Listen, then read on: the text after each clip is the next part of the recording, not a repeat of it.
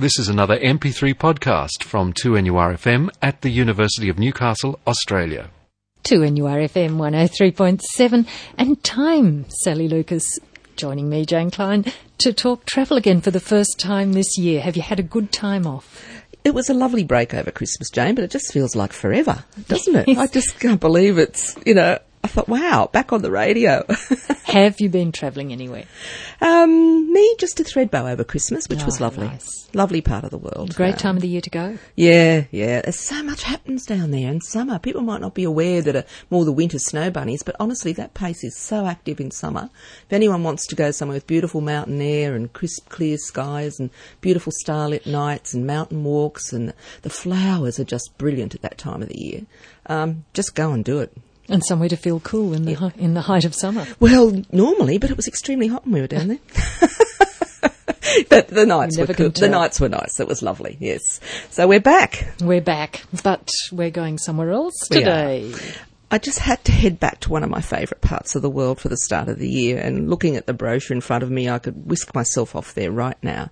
And that's the Aveyron area in the south of France. It's sort of not complete south like Provence. It's north of Provence, and it's in an area they call the Mid-Pyrenees. And the capital, if you like, of that particular area is called Rodez, which is quite a large city.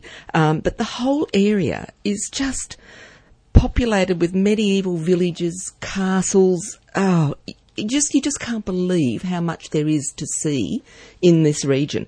And it's not even visited by the French. Even the locals say the most visitors we get here are cows, because it's just so pristine. I mean, and you had the pilgrims route that went through there and went through to Conques, and Conques got a very different style of architecture because it's more Spanish influenced. And where, the actual St. James, of course, the pilgrimage route of St. James, this is where it all started. It finishes in France. So it's a really interesting area because you've got Gallo-Roman ruins, you've got beautiful villages, and in this whole area there's 30 of the most beautiful villages in France are located in this one region. Out of, I think, 130 of them are just in this one area. And that could keep you going for a long time. Oh, look, you could be there for months and never do it all. And you've got Laguiole, which is in this area as well. Now, Laguiole, people may not know, is famous for its knives. You go there and just about every second shop sells knives. And I actually bought a set when we were over there, mother of pearl handles, and just gorgeous. And right near there, though, is the Michel Lebras restaurant, which is famous throughout France and the world if you've travelled. He gets 3 Michelin stars. And you can dine there, and it's the most incredible restaurant perched up on a hill overlooking the valleys. And it's just absolutely delightful. So you can take advantage of his wonderful cuisine. He calls it the cuisine de terroir, which means he cooks from what comes out of the earth or what comes around them in the Aubrac region. So everything is local produce. And the cows of this region are considered to be the best quality meat. And of course they're famous, of course, for duck, of course, as well. So you can just have the most wonderful experience. And every time you drive around another little corner, you'd sort of almost takes your breath away. It's such a beautiful region of France and very undiscovered. Whether it ever will be, you sort of hope not, even though I'm talking about it. I'd hate to see it get overdeveloped because at the moment there's just not one modern building. It's all beautiful old buildings, castles, as I said, cobblestone streets. You don't see any graffiti. You don't see any garbage. There's no fast food outlets. It's just delightful if you want to immerse yourself in a country and feel that that's the way they've lived their life all their lives. It's a perfect place to go. And the generations before them as well. Well, that's right. So I just had to. And it was in an article, it was actually in the Travel and Leisure magazine December issue. If anyone was lucky enough to get hold of it and hasn't read that article yet, you will just think, I have to go to this region, I'm sure. So, yeah, that was how I thought I'd start today, just taking me back. It's a while since I've been there too, so... Well, there you go. There may be an incentive to go again. There may be. And whilst we're on France for the moment, I just thought I'd mention that we have talked about this before, but a company called Albatross Travel, who does some wonderful trips throughout Europe, has the itinerary that does the chateaus, boulevards and battlefields, they call it, which, of course, is quite famous, of course, because of the high esteem Australians were held for what they did during the war. And, of course, there's streets and everything named after them and lots of these little villages in that area, Vieux-Breton and Amiens, and it's a wonderful itinerary. And they've got 2 dates, one in July, the 1st, and one on the 2nd of September, still with vacancies. The one good thing I just thought I'd mention about this company, Albatross Travel, on any of the itineraries you do with them, not just this, it's a fully inclusive cost. Now, people sometimes look at the cost and think, oh, it's a bit expensive. But lots of other tours, Jane, and you may not have done much touring because I know you do lots of things on your own, but there's lots of optional extras always. Not all your excursions are included, your admissions into castles or chateaus or whatever. So your hand's in your pocket consistently. You have to tip the driver and the tour manager.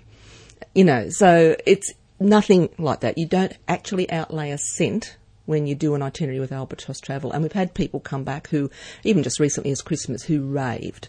Like it was 12 degrees one night in Paris. They got back to everyone was freezing and shivering, so they provided them with a free schnapps each. They just do little extras. Nothing's too much trouble, and it's absolute high-quality touring at its best. So if anyone's thinking of going to Europe and likes to feel that they're not going to be having to put their hand in their pocket all the time, and it's upfront paid before you go, so it's a good way to travel anyway. And that's France again, of course. It is. And as I said, they do have many other itineraries to beautiful areas of Europe as well, but that's their expertise is Europe. Easy listening, 103.7 2NURFM. We're talking travel, and that's thanks to our sponsor, Travel World on King. And we've been in Europe. We've been in France, to be precise. And Sally Lucas, we're staying in Europe right at the moment. We are. And just before we move on to other areas of Europe, I just thought I'd mention there's a company in Australia that's called Walking Tours and Slow Food Tours.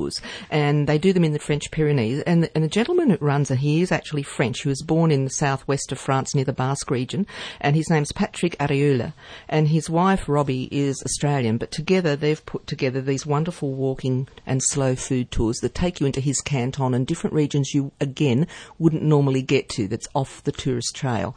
And just so people know, he's released them for this year. And only every second year he does the walking tour of the Compostela Pilgrim Walking Tour. So that's on this year as well. So just to let people know that those itineraries are available, and they've got their own little 19th century cottage as well, which they rent out as well, called Pistolet.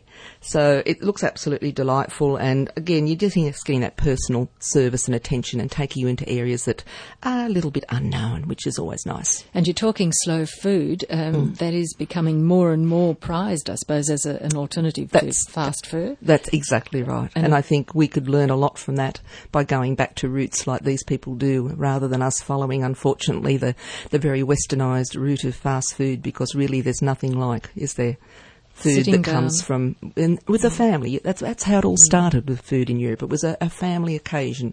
You shared your meal, you talked about your day's happenings and so on, and that's what it should be. And the dedicated time, 2 hours is supposed to be the ideal for a French meal. Yes, yes, they enjoy their food, don't they? So that's the time you set aside for that occasion. Exactly. And slow food. Slow food, exactly.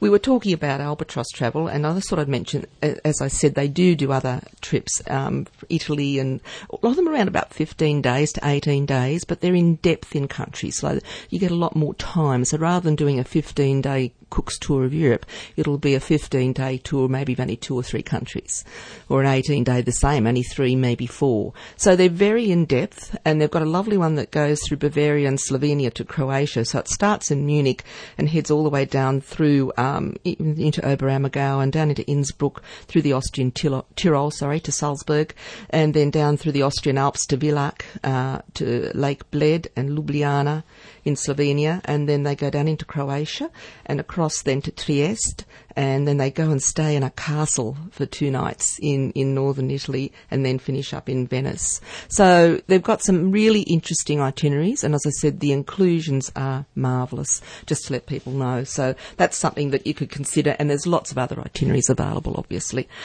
Just thought I'd mention Tuscany. A lot of people that was the flavour of the month, if you like, last year. Italy was really a hot seller, and Turkey, but Italy in particular. Turkey seems to have taken over a bit this year. But most of the villas in Tuscany used to be week-only rentals, Saturday to Saturday. Now, a lot of them are still that, but there are a few companies out there now that are doing minimum 2 or minimum 3 night stays, which means for the person that just didn't have a whole week or couldn't go Saturday to Saturday the way their schedule worked, at least there's an opportunity now, a window of opportunity for you to go to Tuscany, still stay in one of these lovely villas and not be committed to a full week. So just keep that in mind, that is available. Flexibility. Yes, flexibility is coming in. Also, to let people know, Heathrow has at last unveiled its new Terminal 5. We hope that that's going to relieve some of the burden in London because it has been dreadful. Anyone knows who's gone through there, and ever since the extra security, of course, it's queues and queues and more queues. So let's just hope that relieves some of the burden at Heathrow, and they'll be able to distribute airlines now more evenly over the terminals. And also, Singapore has a third terminal now. And again, that's really good too, because Singapore is becoming quite a busy airport, of course. And let's people know that the A380, on my birthday, the 18th of March, is now commencing its route all the way through to London. It started towards the end of last year just into Singapore, but now you can go in the comfort of the A380 all the way through to London. That's the new Airbus? The new Airbus, and the big wide-bodied job. And yes. That was the very first one that came out, wasn't it? We were the first to get it. Sydney was the first, which is quite a coup, really, for it to land here. And Singapore Airlines is still the only airline to have them flying in the sky. The others haven't taken delivery of their A380s yet. Qantas is not going to be far behind. They've got them starting up fairly soon. But Singapore Airlines is winging it away all the way to London on the A380, which is good news because it's a lot more comfortable, wider seats, more legroom, more pitch.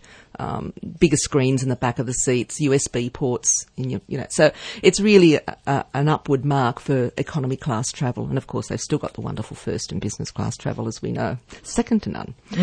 While we're on airlines, Swiss Air has decided to say goodbye to seasonal fares, which is good news. So they're just having year-round fares now, which is excellent. And they also let you do combination fares. So if you can't afford business class all the way, they'll let you do half economy, half business, half first. A lot of airlines don't let you do that. So it's just good to let people know. I had a group go last year into Serbia with Swiss, and they couldn't speak highly enough of their attention and the way they looked after a group. And, they only flew economy class, but they said nothing was too much trouble. Service on board was excellent. They were a very good airline to fly with. They don't fly out of Australia, of course. We don't have any European carriers flying out of here anymore. Only British Airways, which is really English, I suppose, not European. But they all have links with Asian carriers that get you to Asia, and then you pick up your Swiss Air flight from there. So you can go to Singapore. They fly out of Hong Kong, Bangkok, most of the Asian cities, and then you can pick up your Swiss flight. So it gives you an opportunity too of having two different stopovers if you want. Whereas if you go with Cathay, Singapore, whatever, they've got to go via their home port. That's their trade agreement. So you'd be going via Hong Kong in both directions or Singapore. But this way, of course, you could choose a different, stop in each direction if you so desired. So that's just some little airline updates. Talking travel. Thank you, Sally Lucas. Thank you, Jane. And we'll be back next Friday after the 1 o'clock news here on 2NURFM 103.7.